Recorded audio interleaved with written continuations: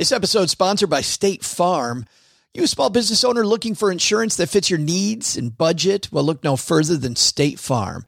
State Farm agents are not just insurance providers, they're also small business owners who live and work right here in your community. They understand the unique challenges of running and protecting a small business. When it comes to small business insurance, State Farm knows what it takes. Create a plan that fits your needs and your budget. State Farm agents are ready to help you choose personalized policies that truly understand your business. Insure your small business with a fellow small business owner. Talk to a State Farm agent today and get started on personalized small business insurance that fits your needs. Like a good neighbor, State Farm is there. Talk to your local agent today. This podcast is sponsored by Ramp. Are you the decision maker in your company? Consider this. For the first time in decades, there's a better option for a corporate card and spend management platform. Meet Ramp, the only corporate card and spend management system designed to help you spend less money so you can make more. Most corporate credit cards offer points as incentives, but those points amount to less than their worth in real cash value. Ramp's business cards offer you cash back, real money in your pocket. Plus, you control who spends what with each vendor. And Ramp software collects and verifies receipts automatically, which means you'll stop wasteful spending and close your books in hours instead of days. Businesses that use Ramp add up to 5% to their bottom line the first year. If you're a decision maker, adding Ramp could be one of the best decisions you've ever made. And now get $250 when you join Ramp for free. Just go to ramp.com/easy. Ramp.com/easy. RAMP.com/easy. Cards issued by Sutton Bank and Celtic Bank, members FDIC. Terms and conditions apply. They're dogs, and they're playing poker!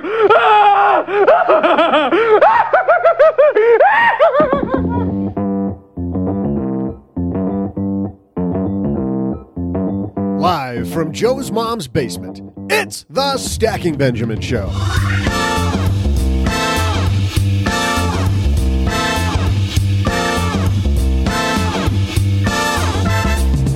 Today's show is a complete circus. We've got headlines flying all over, a Haven Lifeline spotlight, my amazing trivia shot out of a cannon.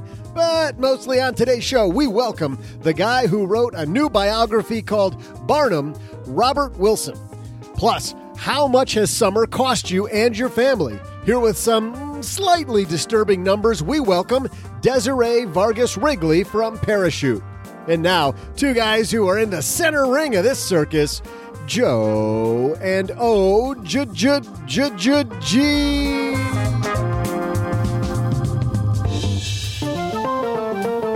That's right, Doug. I am the ringmaster, Joe Salsi. Hi, Average Joe Money on Twitter. And across this table from me to kick off another week is the clown in this circus. It's my good friend OG. Wrong. Oh, come on. Wrong. Yes. I am the Zac Efron.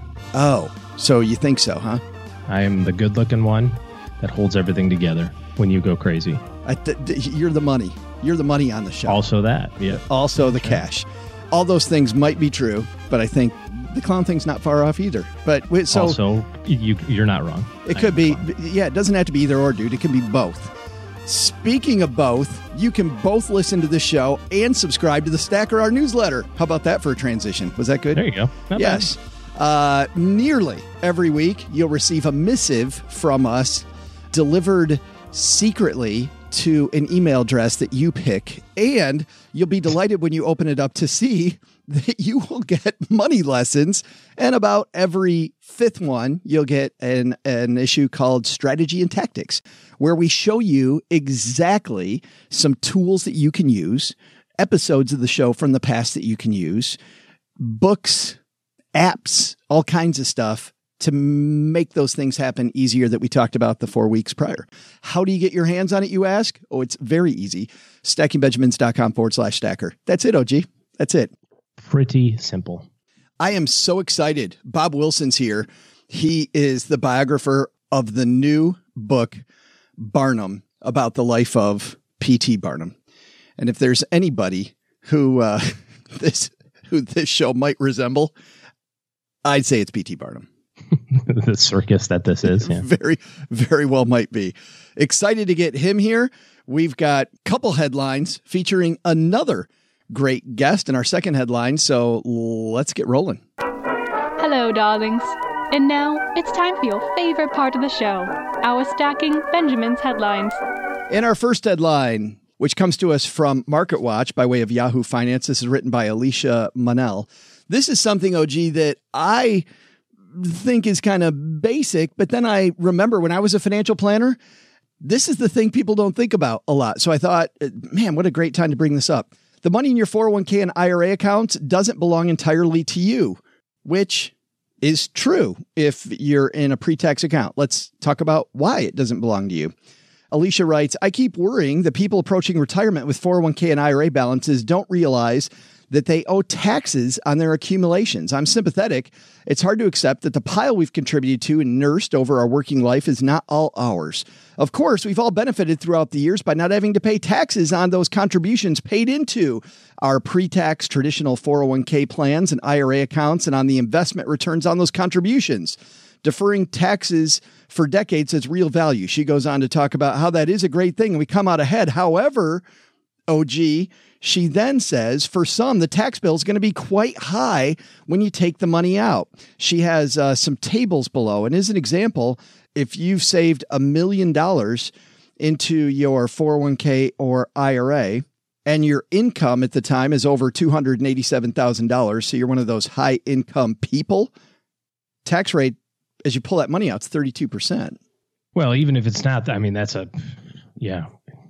If you got $1 million and you make $300,000 a year, we're saying hello to that one guy listening to the show who does that. Yeah. But more, I think where she's going with this is you have to account for the fact that, maybe 20 or maybe 25%, probably not 30 for most people, but for some, and certainly some high cost areas, Chicago or San Francisco or some place that's going to have a little bit higher individual city taxes. That's going to have an impact. Although every state and every city has different rules on how they treat retirement benefits. But nevertheless, I think people get locked up in this 4% thing. We use these rules of thumb.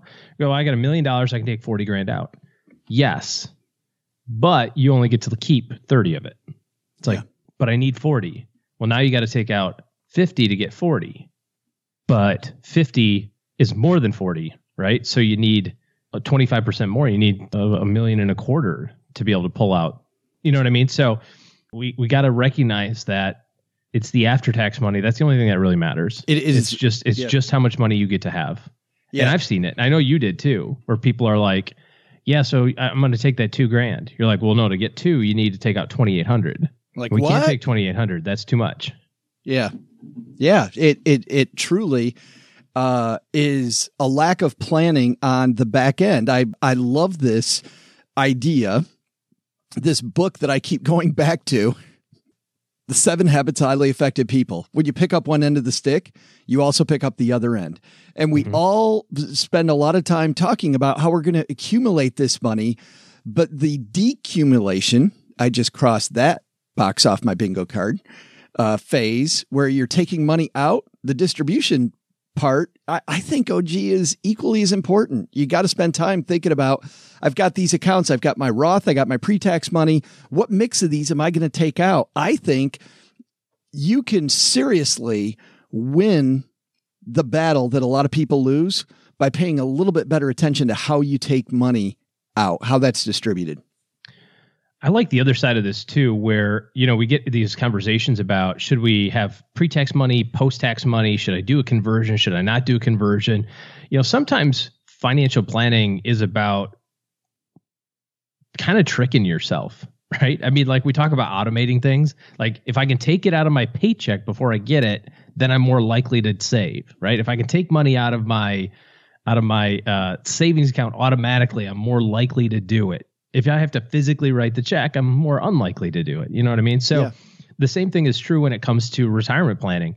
Maybe it's best to pay the piper a little early, knowing that you're going to have to work that extra year because you didn't save enough money, but rather than fooling yourself, no, I'm serious. Rather than fooling yourself and go, well, I got $1 million, I can go, like in the back of your mind going, well, it's really 700,000. You really like, wouldn't it be better just to call it like it is and go, yeah, I really got 700,000 and I'm going to have to work 2 more years and put money in my, Roth side of my 401k and not get that tax deduction today.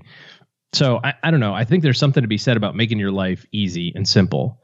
So when we talk about, should we do conversions? Is it better to have this? Is it better to have that? Sometimes we're nitpicking those, those dollars on the bottom end, but forgetting about the big sweeping issue that is, make it so your life isn't complicated, make it so you can actually be financially successful. Yeah, people wonder then how you can do that. The Roth IRA is exactly what you're talking about there, OG. The least clean thing, when you talk about keeping it clean, the least clean piece of the Roth IRA is the name. The name is horrible, but it's such a clean plan. You put money in, it grows tax deferred. And as long as you jump through a couple easy hoops, none of them difficult, you get to take the money out tax free. Forever and ever. Yeah, very clean. You got $1 million, guess what? You can take $1 million. As long as you jump through a couple easy hoops. Not hard at all. And I love this reminder. Thanks for that piece, Alicia. Well, in our second headline, what's the cost of summer? One company, Parachute, did a survey of over 600 parents of young children to talk about what you may have spent this summer. And here on the line with me on My Dad's Shortwave to talk about it is the founder and CEO of Parachute, Desiree Vargas Wrigley. How are you? I am great. Thanks so much for having me. This is depressing news, Desiree. I was hoping that summer was free. Yeah, right. When I think back to childhood, I think of just running around, being on my bike. I don't even imagine what my mom spent raising us. But now we know, there haven't been a lot of studies about how parents are spending their money and time every summer. And it's kind of this unseen, unspoken burden and cost for us. And so we wanted to show the world how much people really are spending. Yeah. And let's talk about why you did this study. You guys at Parachute, you're very interested in this sort of thing. Tell me why you decided to commission this study. A little background on Parachute. Parachute is a website and an app that makes it really easy for families to discover and book the best family-friendly activities happening in every city across the U.S. So we have free activities, paid activities, camps, ongoing sessions. Basically, you're kind of one-stop shop for family enrichment. So we started thinking about, creating all these moments for families, it's going to add up. I wonder how much people are actually spending. And then what does it look like when you add day camp on top of it and childcare on top of it, and then your family vacation? And also to help, hopefully, employers who are looking at people, when they're taking time off and why they're taking time off and what can they do maybe to help maybe offset some of this financial burden that families face every year. I hadn't thought of that aspect of it, but it was funny. I was just on your site and there's a lot of stuff. I'm in the Detroit area. And when I just put Detroit in, there's so many things right in my backyard and people think they have to spend an arm and a leg for vacation. Right. I mean, we're big fans of staycations as a family, but also as a company, because, you sometimes forget to be a tourist in your own city. And whether you're in a big city or a small city, there's always great attractions and you get to kind of rediscover your city through your children's eyes. So we definitely want to help people do that. I found it also made it more fun, Desiree, when people come to town, like now that I started doing that. Now people come to town and I feel like a better tour guide. Like I can totally work for the Chamber of Commerce in my city or the tourism industry in my city. But let's get into the survey. How much money does the average family spend on summer fun in 2019? $10,759. And that's not, that's not just, that's not the regular cost that you have fall, winter, spring. That's just the fun stuff. Yeah, it's a little bit of childcare in there too, but this is just a combination of eating out, going to the movies, going to museums, going to water parks, maybe taking a staycation or a small vacation. Yeah, that's all the costs added up. Let's dive into some of these. What were the average costs of vacations and staycations? So the average family is spending a little over $2,200 for airfare, accommodations, gas, and dining out while they're on vacation, which for a family of four isn't too bad. We've actually thought that number was a little bit lower than we expected. We had some people coming in with really big spends. They must be traveling internationally a lot. Some people were around $18,000 in vacation spending over the summer, but the vast majority of people were in this kind of $1,500 to $3,000 range. But as you said, a way to lower that number, look for deals in and around your hometown. Completely. Yep. Groupon Things to Do is a great resource. We integrate with them. And so you can come on Parachute and find all the kid-friendly Groupons that are out there. What was next? Because you also have entertainment cost. Among all the different entertainment costs out there, what ended up costing people the most this summer? Movies. People really committed to spending a lot of money on movies this year. It's not surprising. I think the box office has been doing really well, but we kind of lumped eating out into the entertainment category. So that was definitely high on the list also, that families expected to spend about $100 per week dining out, which isn't super, super shocking. The biggest cost though really was around childcare, and we separated that out from any kind of summer camp. So as you can imagine, kids are home from school, you're paying for nannies, you're filling in with babysitters, you're staying home from work, paying a grandparent, something like that. The average cost there was just under $3,500 for the summer. $3,500 divided by the number of days really isn't a lot of money, but that still can hit a family's budget hard. Yeah, if you're not prepared for it, a lot of families we know are putting summer on their credit cards and paying for it later. But you do that, and then you're right next to the holidays and doing the same thing all over again. So you can see why so many millennial families are in a lot of debt. If we look at those things, the entertainment places, eating out, the movies like you talked about, some of the special outings, people go to a site like yours. What's the average deal look like, Desiree, or is there such a thing as the average deal? How much money can we save? Yeah, so no matter what, you're saving at a minimum about 10% on anything you buy on Parachute, but we operate in credits, and so you can purchase credits to then buy experiences later. And so the more credits you buy, the more you save. And sometimes you can save as much as 60 or 70% on an activity. Yeah, and that can make a big difference. And at this point in the summer, we chalk that down to maybe we made a mistake this summer, but we won't make the same one next summer. Yeah, for sure. I think, if people can find a way to use some of the offerings through their park districts and community centers, those are significantly cheaper than, a lot of the trendier, more expensive specialized camps. And then also think about how you can make staycations more affordable, take advantage of some of the kids eat free restaurants that are, definitely trying to bring more people in that kind of Tuesday through Thursday timeframe. And then try to get to those Tuesday and those dollar movies, because it's definitely almost every theater in the country is offering some kind of discount on a day. Yeah, I love the Tuesday idea. We started doing that a couple of years ago with movies, and now we see a lot more movies in the theater than we used to once we discovered that, Jim. And Kids Eat Free can save a family a ton of money. Yeah, absolutely. I think next year our study will focus on how we can help people save the most in each category. But it was a great baseline to understand kind of where families are. And we'll do it again next year to see if it's trending up, because I think it's something that we should all pay attention to.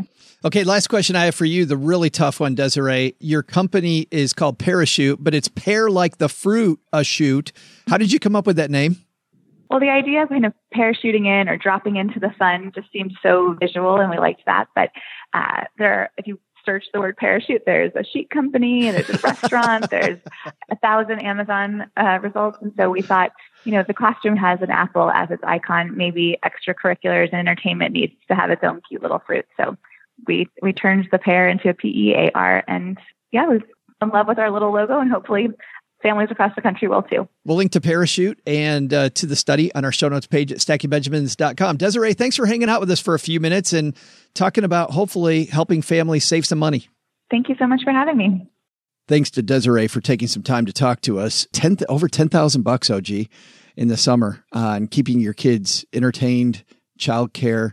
That's something that I often see people forget in the budget, right? They do their monthly budget, and summer comes around. It's got to be like this. Yeah, it's got to be like this for you and families you work with, because when I was a planner, it seemed like if the budget ever got wrecked, June, July, August. Yeah. I think that especially for families that are out of the daycare component, I mean, daycare is all the time, right? So there's no delineation between summer and winter, and because everybody works all the time. But when you get past that, when you've got a kid that's a first grader and a kid that's a third grader, and you go, oh, I got to do something with them. Like I still have to work. Yeah. They have to go somewhere. So we've got to do a summer program of some kind. It can get pricey in a hurry. That's why these budgets like YNAB or Every Dollar, these budgets where every dollar has a mission, right? The zero sum budget, where at the start of the month, you say this dollar goes here, this dollar goes here, this dollar goes here. Those budgets don't get fooled, but the average back of the envelope budget that you use every single month, those are the ones that get fooled. Yeah. Yep. Yeah. And I think that is maybe our first takeaway. Our second takeaway is got all that money in a pre-tax 401k plan and using the 4% rule. Like they say in the movie Jaws, OG, you might need a bigger boat.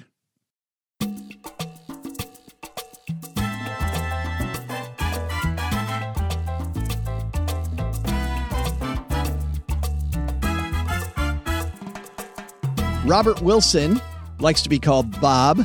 He is the author of Matthew Brady, Portraits of a Nation, and The Explorer King, a biography of Clarence King. He's the editor of The American Scholar, former editor of Preservation, the founding literary editor of Civilization. All three, by the way, OG, won the National Magazine Awards during his tenure. That's not slouching. Yeah, no kidding. Former book editor and columnist for USA Today, former editor at the Washington Post Book World. His essays, reviews, and fiction have appeared all over the place, like The American Scholar, American Short Fiction, The Atlantic Monthly, New Republic, Smithsonian, Washington Post Magazine. Do I need to keep going on? He's all over the place. But today we have him here because he's talking about P.T. Barnum. Lots of life, work, and business lessons we can learn from P.T. Barnum and from Bob Wilson. Bob coming down to the basement.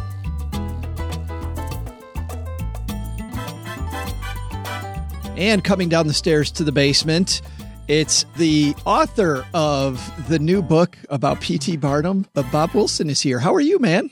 Doing great. Thanks for having me. Great to be in your basement. Well, I'm so happy that you could be with us. You know, we call this the greatest money show on earth, but that's obviously a direct reflection of this gentleman, P.T. Barnum, who you talk about. And before I actually get to him, I want to ask you something about the movie last year, The Greatest Showman, right? Lots of good music, lots of cool stories, Hugh Jackman, larger than life. How much of that is truth and how much of that was just fun Hollywood? I would say about 90% of it is Hollywood, including the whole sort of sensibility of, his relationship to the people he exhibited and all that sort of thing. It's a very 21st century take, but it also did a lot of surprising things that were sort of less interesting than Barnum's own story. I mean, Barnum's own story is just so good, you didn't really need to alter it. But, sort of turning him into the poor boy and his wife into the rich woman, and those things were all just utterly wrong. Well, and he's mostly known for, people think of P.T. Barnum, the first thing they think of, I think for most people, Bob, is there's a sucker born every minute. Yeah. When did he say that? He never said it. I mean, it's very hard to prove that something didn't happen, but given the fact that he wrote hundreds of thousands of words, either in newspapers, in advertisements, in his autobiography, which he rewrote many, many times, and never said it in any of those things. And nobody ever, that he knew, ever quoted him as saying it. And he was in newspapers. He was constantly the subject of newspaper articles and gossip. And the real thing that proves this is that it just completely misrepresents his relationship to his customers. One of his great life's work really was running a huge museum in Lower Manhattan that was the most visited tourist attraction in New York for a couple of decades. So he needed to keep the people coming in for that. And then as a showman, as he would take acts out on the road, he had audiences he needed to deal with. And his relationships with all of these people was one of real respect and also of a sort of humorous nudging. It's like, okay, I'm doing something that's a little bit hard for you to believe, or maybe a lot hard for you to believe, but you're in on the joke. I want you to kind of decide for yourself whether this is true or not true. But he was definitely not trying to pull the wool over his audience's eyes. And he had this elaborate theory of what he called humbug. And a humbug to him, I mean, to us, the dictionary definition now is simply deception, straight out deception. To him, it was, stretching the truth in order to create interest and to get people into his museum or into his show. But his feeling was the second part of humbug was you had this real obligation to give people much more than they had paid for. Yeah, and like they go away feeling not that they've been humbugged, but that they've been completely satisfied. Well, like in the current day, you would look at, and he had a newspaper for a while, and we could talk about that a little bit. But in the current day, we'd look at clickbait. It seems like P.T. Barnum didn't like clickbait, where you click on the story and it ends up being garbage. He really wanted to have a sexy title, but then he wanted to follow it up with this spectacular thing that people would go home and talk about. Yeah, he would give you good value for your money. It cost 25 cents to get into his museum, 12.5 cents for kids. And he spent decades just scouring the world to put literally hundreds of thousands of things into his museum so that people, it's kind of like going to the Smithsonian. You can't just go once and feel that you've sort of seen it all.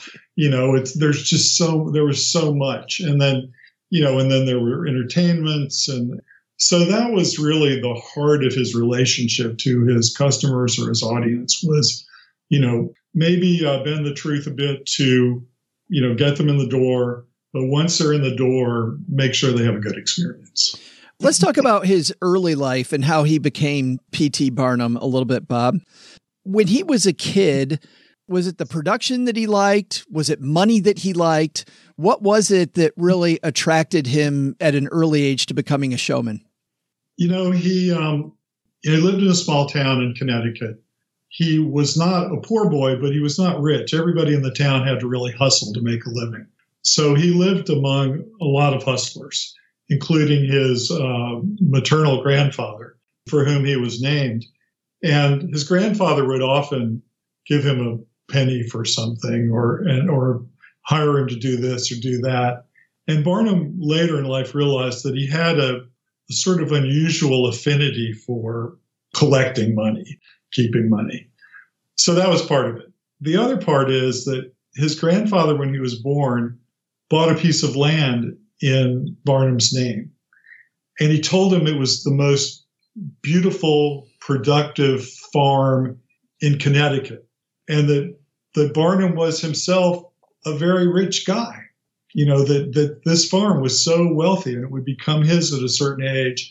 And Barnum says he heard so much about it from his grandfather, from his parents, from people in town, that he imagined it to be, a sort of land of milk and honey where there were diamonds in the streams and all this stuff. So this went on, from the time he was, could communicate till he was about 12 years old. And somebody took him out to see his piece of property. And the night before, his mother said things to him like, they called him Tail. Tail, I hope you're still going to, talk to us after you've seen this land. I hope you don't feel like you're too good to be part of this family. So he goes out, and it turns out he's got to swim through a swamp to get there. He's chased by a snake. He's bitten by hornets. And he sees this island called Ivy Island, which still exists and is still nothing, as what it was, just this completely worthless piece of land. And he realizes then that he's been the victim of this incredible hoax that's gone on for years and in which everyone he knows has participated. So, you don't have to be a great psychologist to see that this could lead to a sort of unusual need to, acquire money, to become what he became, which is really one of the richest men of his time. Well, part of his hustling led him to lotteries. And one story that I'd read before your book, and then I read again, but I hadn't gotten the background of this until I read your book, but I had read about him getting these worthless jars, these green jars, and turning that into a bunch of money where nobody else could. Could you tell us about him and lotteries? Yeah, lotteries were were not state run, and they were for a long time legal. And anybody could just set one up. And his grandfather, this great influence in his life, had successfully done a lot of lotteries, including ones that were kind of scams, but in ways that increased his grandfather's reputation as kind of a scamp, So Barnum went to work at a dry goods store.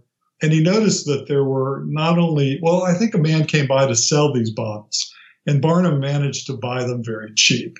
But he also found in the back of the store somewhere there was these useless tin objects that were, just trash essentially. So one of his lotteries advertised that every single person who participated would get a prize.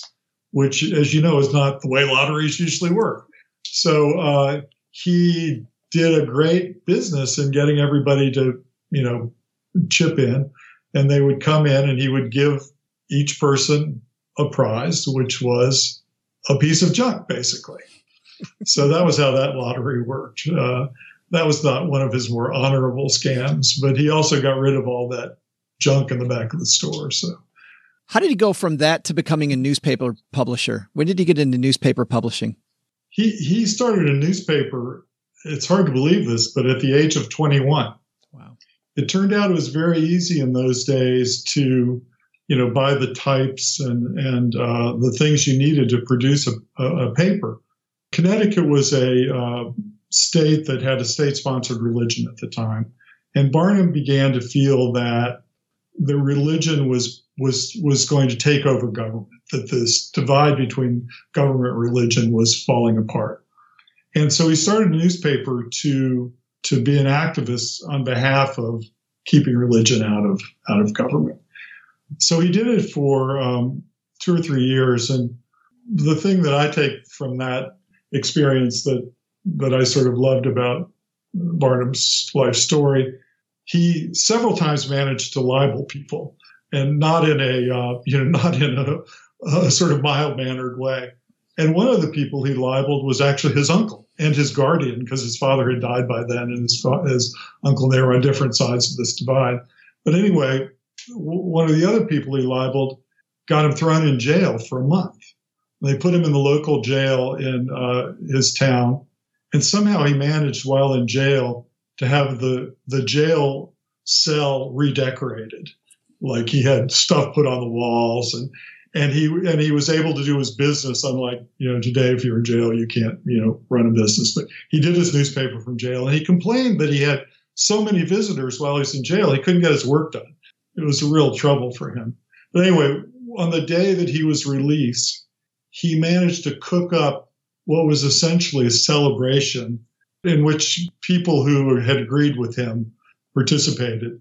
And they ended up having a rally. He actually had the rally in the courtroom where he was convicted. People walked him across the square, had a rally, and there were people he had to walk through. There were so many people. They had a big luncheon for him with toasts. They had cannon firing salutes. They had a band that followed him back to his little village, and where there was another gun salute. And it was he just created this incredible event from his jail cell. And so one of the things he really did later in life that he was just great at for getting attention for things was he was a master at creating these sorts of events and getting everybody involved and just sort of doubling down on anything you could do to make the event sort of newsworthy. It was amazing. As I was reading this, the fact that he could turn getting sued into a celebration was exactly. It made him even more famous, and it was great. And he did it for several years, and then he claimed that it was circulated in a number of states. I'm not sure if that's true, but eventually he wasn't making money, so he got into something else. You can see from all of this, Bob, all the things you've said so far, the sense of humor, the whole town pulling the joke on him, where his sense of humor came from, and kind of pulling the wool over people's eyes a little bit. Number 2, the lotteries and having to hustle for the lotteries, and then his ability to write headlines to sell. Like, you can kind of see this all coming together to become this great showman later on. That's true. There's a wonderful passage from his autobiography where he talks about when he got his first job sort of sweeping up in a store. And I think I can't remember his grandfather's store, his uncle's store, but they wanted him to sweep up, open the shutters in the morning. But he really liked to be behind the counter and sort of be the guy, and he would do the bartering with people. And it's a very funny passage in his autobiography because it shows his sort of distance from himself, but also, he makes fun of himself. But he, at the same time, shows he already had this sort of presence, a kind of theatricality, and a love of business, just a love of buying and selling, of bartering. And he talked about, he worked in country stores throughout his sort of teens, and, how the women would come in and try to sell rags, and they'd have rocks in the bottom of the basket, so they'd get more weight. And so there was this kind of constant scamming going on back and forth between his customers and him, but he was good at it. Why did he move to New York? You could say that had he not moved to New York, none of all the later stuff, the museum, the circus, none of that would have happened. Well, he moved to New York several times, and he did things like he worked in a porterhouse, and he owned a boarding house, and he was a buyer for a grocery store. But he kept going back and forth between his hometown and New York. But eventually, after he got married to Charity, the woman in the movie, and they had a child, he decided that, like so many people in that era of the 19th century, they were just drawn to the big city, and that was the place to go and make his fortune. And he had a lot of trouble getting established. But one of the things he felt that he would be good at was sort of in a way related to this celebration of his getting out of jail, was to sort of be the impresario behind some sort of an act, that he would create interest in a performer, somebody like that. And so he had his ears open for something to get him into what was, he saw as show business of taking shows out on the road or exhibiting people around New York. That was kind of in the back of his mind, and eventually the opportunity came his way to get him started. I was thinking as I was reading through his early years that he should have been making money hand over fist. And yet early on, he didn't. Yeah, it seemed like he made a lot of money in the lotteries.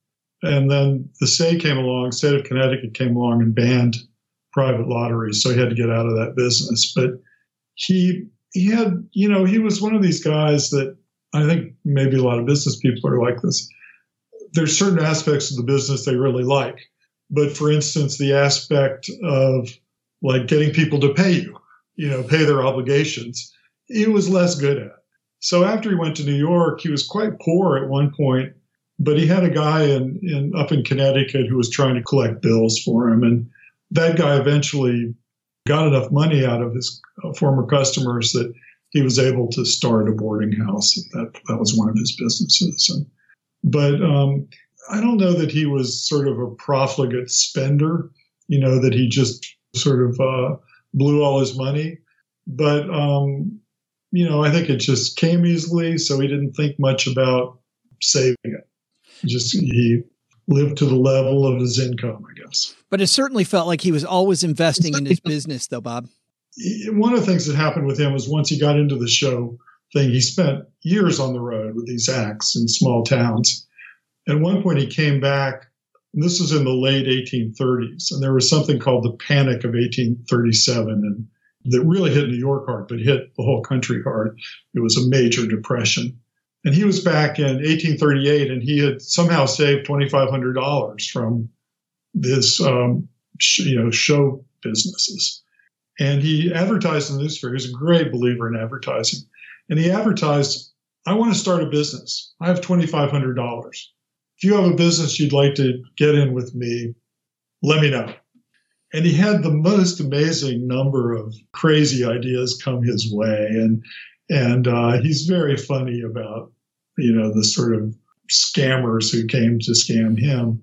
One of the businesses he got involved in, he finally decided to go into business with a German fellow, and that they would start making an odd assortment of things. Like they had what was called a factory, but a little place where they made boot polish, cologne water, and what was called bear grease.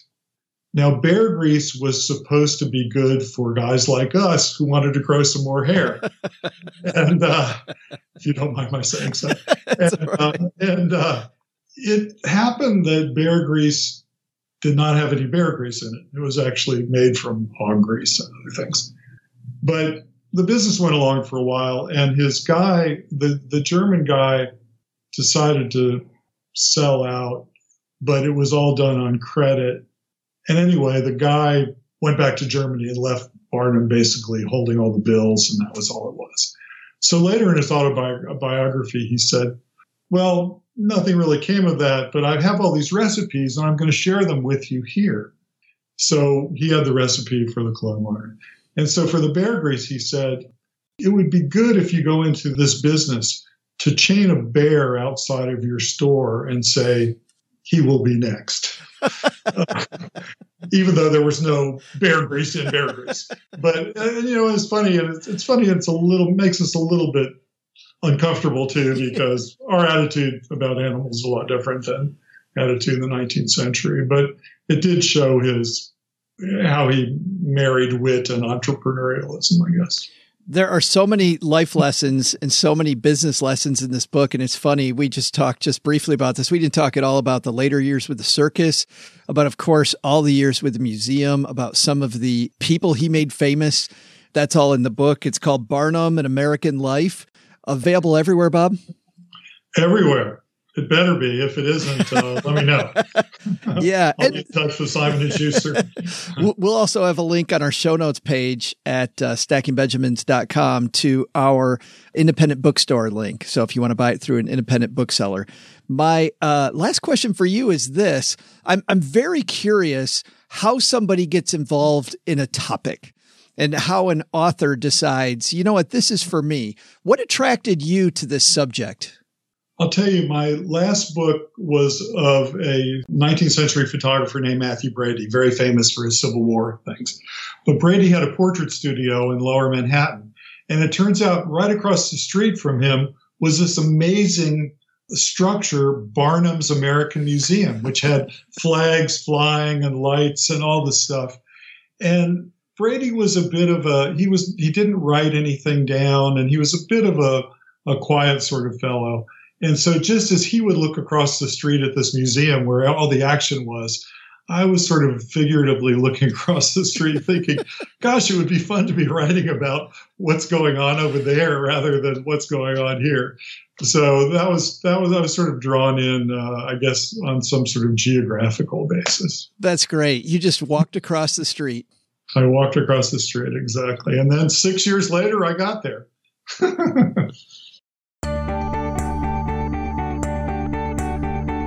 Hey there, Stackers. I'm Joe's mom's neighbor, Doug, and welcome to the greatest podcast segment on earth, My Trivia. Normally, I'd whip out my crazy holiday calendar and challenge you with some intense, high-level knowledge bombs, but instead of dazzling you with, when was the first alien discovered, or, something like, when did scientists find Atlantis? Because let's be real, I mean, who wants to hear that garbage? I'm going to bestow upon you my one-of-a-kind, never-before-been-asked PT Barnum trivia. Here's your question. Back in 1906, another traveling circus bought out the Barnum & Bailey Greatest Show on Earth and continued performing until 2017. What was the name of that circus? I'll be back with your answer right after I set up some swings so Cooper the cat can trapeze across the basement.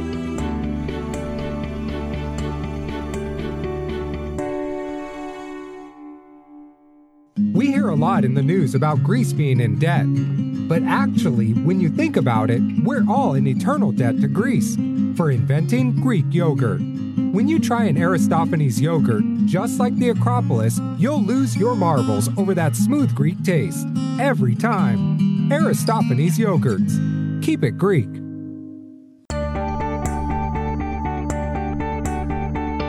Welcome back, circus lovers. I'm Joe's mom's neighbor, Doug, and man, this cat is horrible at trapeze. He just sits there.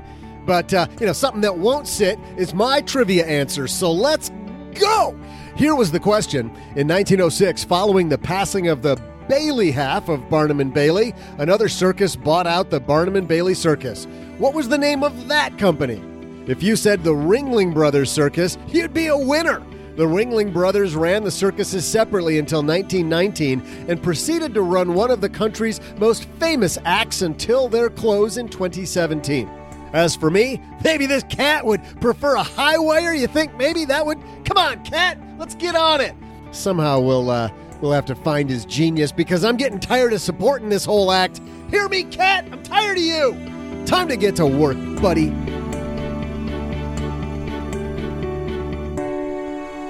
Richie got that one, but that one eluded you. I knew it. I was going to say Cirque du Soleil. Swing and a miss. I did see the Ringling Brothers for a while when they tried to compete with Cirque du Soleil. They created a Cirque du Soleil type experience. And I went to one of them and it was really, really good. But I think at that point, the circus was already on the decline and that name didn't have the cachet that Cirque du Soleil had. So rest in peace, Ringling Brothers. How about that, OG? PT Barnum never said, there's a sucker born every minute. Good. Yeah, and I'm glad he didn't say that. No, well, and I love what Bob said about that it totally was contrary to the man that he was. He wouldn't have said that because he didn't like the slimy stuff. Like whenever he had those big outlandish things, it was always kind of with a wink and a nod, like we're both in on this, which is fantastic. And by the way, proving again too, life is about marketing, but clickbait, don't make your life about clickbait. You got to follow through. Like he always had the big clicky title, but he wanted you to leave there talking about how awesome it was. Right. 2-step process. Love all that. Hey, let's throw out the Haven Lifeline and we'll tackle some of life's most important questions. Our friends at Haven Life Insurance Agency, they put what you value first. The thing I value the most is watching Zac Efron swing around on that rope. He's so strong. His upper body strength is amazing. Believe it or not, that wasn't in the top 2 here. It's your loved ones and your time. I don't have Zac Efron here. That's strange. But that's why, OG, they made buying quality term life insurance actually simple. Head to stackingbenjamins.com/Haven Life now for your free quote. And of course, policies issued by Mass Mutual, more than 160-year-old insurer. You think that the circus is old. Here's something else old. We'll throw out the Haven Lifeline here too. I think this is Greg. Morning, it's Greg Moore from Fort Lauderdale. I was listening to the podcast about tokens, and did you talk about the security that tokens has in place? What happens if they get breached? Yeah, great question. OG, you weren't in on this fintech interview with Token, and we did this just a few weeks ago. If you go back through the Friday fintech segments, Token, to get up to speed, is a fintech company that takes your credit card. You use your credit card, you input that into Token, and it creates different credit cards that you use, different numbers you use with different retailers. So as an example, OG, if you're shopping at Amazon, Token will give you one number. And then if you're a frequent flyer at Delta, let's say, you'll use a different number with that. So every single place has a different number. So if Amazon gets breached, then you only have to worry about your Amazon transactions, not all your different places. That's what they do. But the question is a great one from Greg. What if Token gets breached? Of course, Token is in the security business.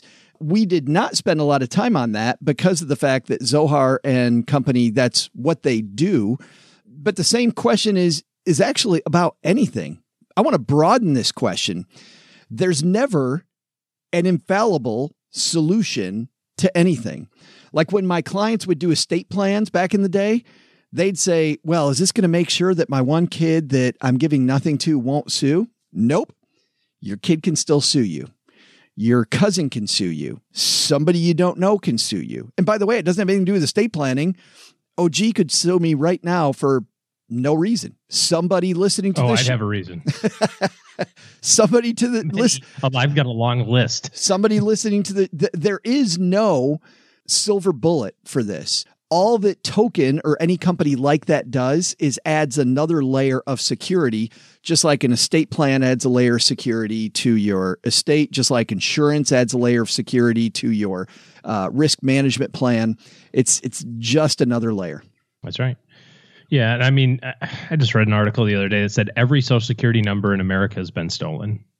It just goes to prove the point that nothing is 100% safe online. Well, if I've got 7 safes in my house, how do I make sure that nobody steals my gold bar? Well, could they not just steal all the safes and crack them all eventually? You know what I mean? Like, yeah, you're trying to put some barriers in the way and hoping that if there's a bad actor out there, that person's going to go after the low hanging fruit. And, you're not it, right? I mean, you lock your front door, hoping that if there's somebody who's just on the prowl, they're just going to wiggle the door and find out it's locked and move on to the next person. don't make yourself an easy target. So I'm not sure that there's this also is true for investment planning. I was thinking about this from this perspective. We believe strongly in, diversification. We believe strongly in asset allocation, but that doesn't mean all that's going to work in the future. Well, and it also doesn't mean it worked in every time frame. I mean, half of the scare of the 2007, 2008 was that these non-correlating assets all went down. They all went down. Sure. And so this was this event that was so different than past events. And can it happen again? Absolutely, it can happen again. Sure. But it didn't. So if somebody says, according to the research, value beats growth. Well, it hasn't for the last 10 years.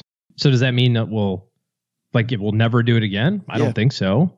But I can't prove it to you. I can't prove that was 100 years ago data that will never be in existence again. I can just say that there's been 100 years of data that says it does. Again, you're just trying to put as many layers of things between you and the bad stuff as possible, I think. That is a great question, though, Greg. And by the way, I have these people for a limited amount of time. A lot of features, hard to understand actually how that works. And I wanted to get that from him. Definitely a question, though, that you want to ask Zohar. If you take a look, by the way, at Token and the amount of interviews he's done in the popular press talking about security, I think what you're going to find is that they've got some pretty robust security, but you should reach out to them directly with that question too. We also get letters done here in the basement. We used to get letters, and they auto respond to bounce. We have duct taped the mailbox. Yes, it is closed. Mom has duct taped it, but Doug dug this one out. See what I did there? Of the bottom of the mailbag. Michael writes, I have stock in one company that's in my name that my godmother purchased when I was a teenager. Now I'm in my mid-20s and I want to sell the stock to transfer it into a Roth IRA. What steps do I have to take to sell the shares and close out my position with that company? Do I need a brokerage account with a company like Fidelity so they can properly sell the shares, or can I go onto the company investor page, log myself in, and sell the shares directly with the company? Great question, Michael. I'm sure there's quite a few people in the audience that have had this happen. I used to get this from time to time. OG, how do you do it? Depends on how you hold them. If you have shares, like an actual certificate, and they're hanging on the wall, like I have some here in the basement, then you'd have to contact the company and ask them how they want you to dispose of those. Sometimes they want you to sign them and send them in. Sometimes they will void them, electronically and deliver the shares. It's called delivering it in street name and have it be at a brokerage company. If you have the shares directly registered through a registration program like ComputerShare, or maybe some people have direct registration at the company, right? You own AT&T stock through AT&T.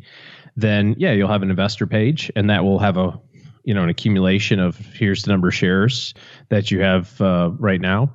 And then you'd simply just log in, perform the transaction, probably call the investor center if you need to, and then they'll send you a check, whatever the difference is based on the sales price. And they might have a little bit of a sales charge commission type of thing, processing charge, they might call it to do that, but it might not, a few dollars. The only thing I'd keep in mind here, you're going to have to pay some taxes. Probably. If the stock went up from the time that you got it, you'll pay a capital gains tax. Maybe. Yeah, depending on your tax bracket and all that other sort of fun stuff. So probably a good idea just to have that in the back of your head. If it was like, they bought me 2 shares of Disney, it's worth $200. I don't know that I'd even worry too much about that. But if it's, $5,000, $8,000, $10,000, and you might have a tax bill of $1,000 or $2,000 at the end of the year, you kind of want to put that one on the back pocket just so you're not surprised come April. And if it's a bigger number and you want to not sell it right now, but sell it later on, you can transfer those shares to a brokerage account, like you said, and then maybe put a stop loss on it. Let's say a stop loss is an automatic sell order. If it goes below a certain point, you can be out doing whatever you do during your day, making podcasts in your basement, let's say, and you don't have to sit and watch it all day. If it goes down a little bit, it will automatically sell. But if it keeps going up, you could keep notching that stop loss up. Sure. And if it's a substantial position, of course, you can transfer it and sell it over a period of time, 2 tax years or something. Sell some now, sell some next year. Just kind of spread that tax bill out depending on how much it is. But very easy, very simple to do.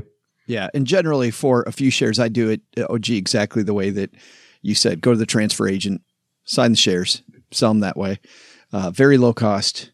Easy peasy. Lemon squeezy. Thanks for the letter, Michael. You got a note for us? It's the Haven Lifeline. Tough patooties. Cry to the Haven Lifeline. Like Mom says, cry to the hand. Cry to the Haven Lifeline. Head to stackybenjamins.com/voicemail, and you too can walk away with the Greatest Money Show on Earth t-shirt, which is apropos on the day that Robert Wilson was in the basement. That's such a cool shirt. Mm-hmm. Love that shirt. I'm not wearing that one today, though. Check it out. I'm wearing, I see that. I'm wearing Ben Franklin's head shirt. If you want to go look at the swag that Brad Lark makes for us, head to stackybenjamins.com/shirts, and you'll see all of his creativity. I'm not sure if this one, maybe the Boxers is my favorite one. The boxing match. Okay. That's a pretty good one. They're very comfortable. They are incredible. That is the important thing to note here. That is the hallmark. That's going to do it for today. Two quick things. Thanks to everybody who's left us a review of this show. In fact, Mom says she's got this one on the refrigerator. Oh, gee, check this out. This one is 5 stars from Mateo Opium Den. No judgment. Not sure about that one. But Mateo Opium Den says this.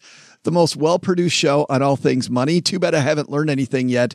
Hopefully they're doing well enough to keep up with the rent for his mom's basement. Good thing about Mom and her basement. It's paid off and no worries there. Mom's Just rent. have to do the dishes from time to time. Well, let's take the trash out. Let's be real. We make Doug do those things. True. Yeah. I use the royal we.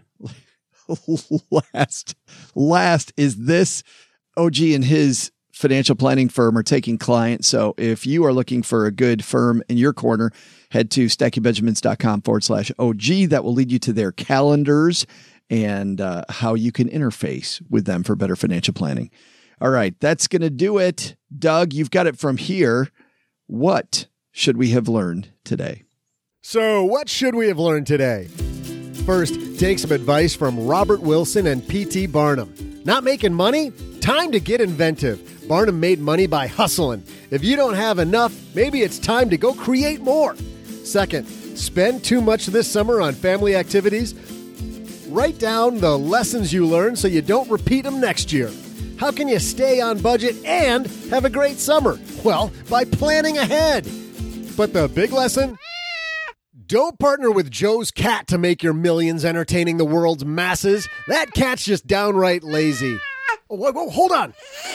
All right, cat, I'll feed you. I just got to do the credits. Hold on, I said. Big thanks to Robert Wilson for stopping by the basement. You can find Robert's book, Barnum, An American Life, wherever books are sold or through our show notes at stackingbenjamins.com. Thanks also to Desiree Vargas Wrigley from Parachute for joining us. That's Parachute spelled P-E-A-R, like the fruit, and then, like shoot, like Gesundheit or something like that. So it's very clever. PEARCHUTE.com. You'll figure it out. You're pretty smart people. Who am I kidding? No, you're not. This show was created by Joe Salsihai, produced by Richie Rutter-Reese, and engineered by the amazing Steve Stewart. Online, visit us on Twitter at @SBenjaminsCast or on our Facebook page. I'm Joe's mom's neighbor, Doug, and I just noticed it's just as dark and damp down here as Joe's soul.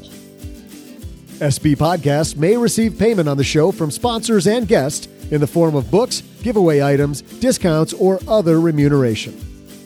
There's no way you would take advice from these dorks, but like Joe's mom always says, don't take advice from people you don't know. This show is for entertainment purposes only, and before making any financial moves, consult with a real financial advisor. Everybody quiet down now and get some sleep. Good night, everybody. Good night, Mama. Good night, Ben. Good night, everyone. Good night, Mama. Good night, Daddy. Good night, children. Good night, Daddy. Good night, Elizabeth. Good night, John Boy. Good night, Jim Bob. Good night, Jim Bob. Good night, Jim Bob. What's going on? I was asleep. What's everybody doing? Good night, Good night, Jim Bob. Go to sleep.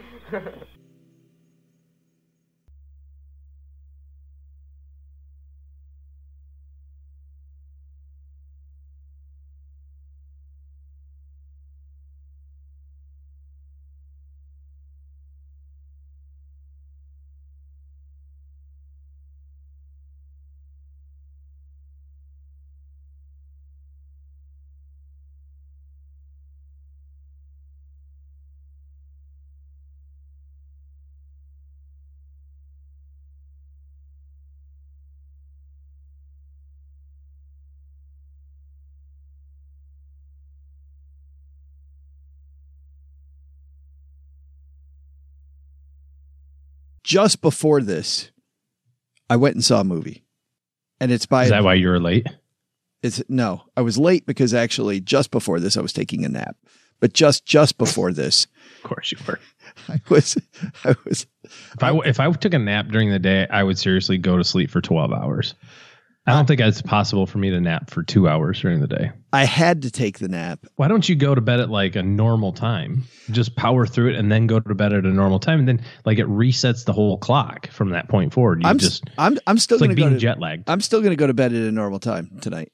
It didn't. But your normal times are jacked up. I'm saying like go to bed like 9. No, I'm okay, Grandpa. Maybe 9:30. I mean, if you're feeling frisky. I got to stay up for the Waltons. You don't even know what that reference means. I do know what There's the age Good night, John boy. Yes. But I saw this movie. So no 9:30 bedtimes? No, I totally will go to bed tonight at 9:30. But we were out at a restaurant called Mabel Gray last night with my daughter. It is in Hazel Park outside of Detroit. A lot of people say it's the best restaurant in the Detroit area. We were celebrating for her, kind of sad for Cheryl and I. My daughter has quit her job in Kansas City, was home the last couple weeks. She's moving into the basement. She is moving to Japan. So she's going to be teaching English as a second language. In fact, she is, yes. You know all the dialects. Said perfectly with the exact right dialect. She is in the air as we speak. She's been gone since noon. So she's been in the air for 5 hours, which means she's just reached the Pacific Ocean. I was going to say she's flying over San Francisco. She only has 8 hours to go, and she gets there. But I'm sure you guys sprung for the big boy seats to make her comfortable. If by sprung for the big boy seats you mean we took her to dinner at Mabel Gray last night, yes, we did, and it was really fun and kind of sad. But today, just back to Cheryl and I, Mom was busy with the Bridge Club. So we went and saw this movie, and then I took a nap.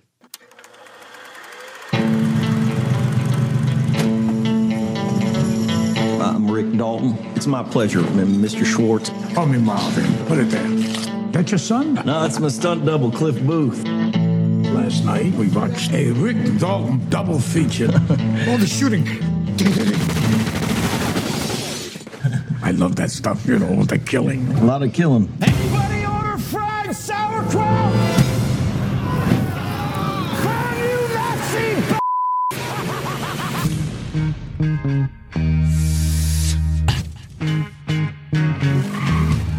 Seems this world got you down.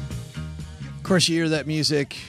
You know it's a Quentin Tarantino movie. He's back with his ninth film. Yeah, okay, there you go. Once Upon a Time in Hollywood, the story of a fictional actor named Rick Dalton. It's 1969, the hippie Hollywood time, big time of change in Hollywood as in the nation. And he lives right next door to Roman Polanski, whose spouse is Sharon Tate. And for people who don't know the story of Sharon Tate, she was murdered by followers of Charles Manson. And so they intertwined this fictional story about Brad Pitt as the stunt double for Leonardo DiCaprio, playing this actor who does a lot of Westerns and is kind of struggling to keep his career alive. You also have Bruce Lee is in this film. By the way, you have a lot of cameos and small parts from real people. Kurt Russell is in the movie. Luke Perry, before he passed away. Luke Perry's in this movie. That was pretty cool to see. Did I just hear Al Pacino? Al Pacino in the film. Dakota Fanning. There's just I'm guessing Quentin Tarantino's in it.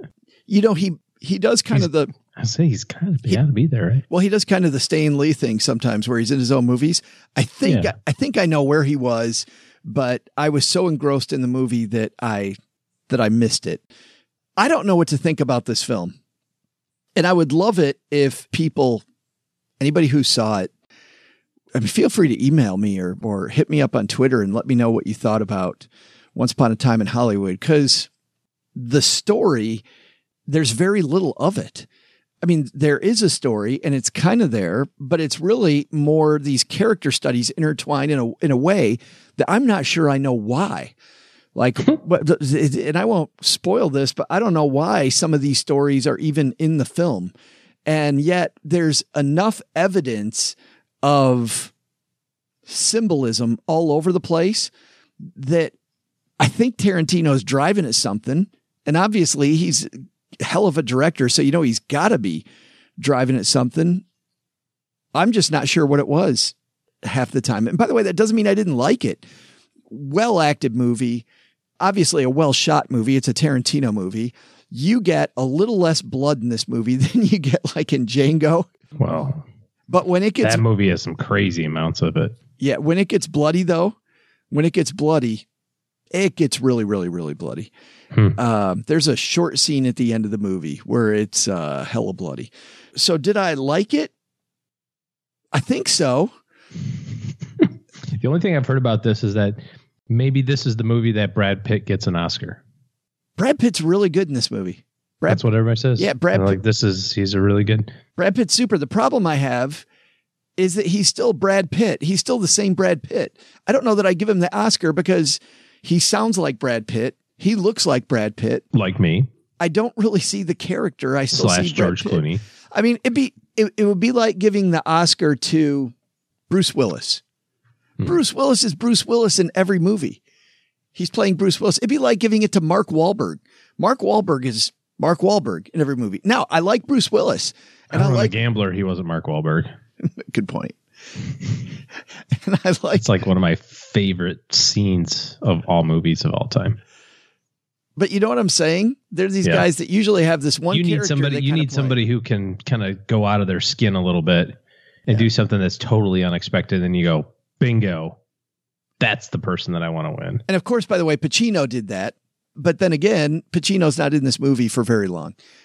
He's got kind of a bit part in this film, an important part, but a bit part. So I'm so on the fence about this. I could 2 months from now be telling you this was one of my favorite movies of the year.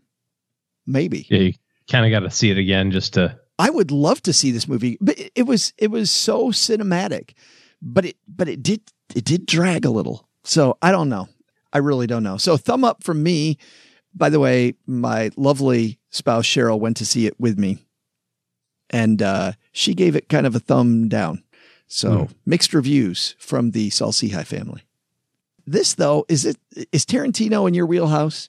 I have seen probably all of them. Well, I mean, I don't know if all of them is the right word, but this is number 9. I feel like I've seen probably all of them, but not, when they came out. Yeah. Like Django, for example, that movie had zero interest with me for a lot of reasons. And then I watched it and I was like, okay, I can see why this was such a good film. I still didn't like it. I mean, I liked it, but I didn't like it. I loved it. So I wasn't upset that I saw it, but right. Usually it's nothing that I'll likely go see. Yeah. But you'll probably watch it on a plane later. It'll come out. Yeah. So who knows? Well, Stackers, the show might be over, but the celebrations are just beginning because it is Military Appreciation Month, and I want to celebrate people like my brother-in-law, Eric, who is such a giving person. Eric will do just anything for you. And as a Marine, you can see that his time in the military taught him to be a guy who gives to his community, gives to his family, and is always there when you need them. This Military Appreciation Month, Navy Federal Credit Union wants to celebrate members like Eric who go above and beyond. Navy Federal offers member-only exclusive rates, discounts, and tools to empower their members and help them reach their goals. Navy Federal's employees are part of the community they serve. Many of them are military family members, reservists, or veterans, and all branches of the military, veterans, DOD employees, and their families are eligible for Navy Federal membership. In fact, there are so many resources on the Navy Federal website, resources like Best Cities After Service to help veterans transition to civilian life, and Best Careers for Military Spouses to support military families. Visit NavyFederal.org/celebrate, and you'll see all of their Military Appreciation Month offers and other Navy Federal offers. Navy Federal is insured by NCUA, Equal Housing Lender.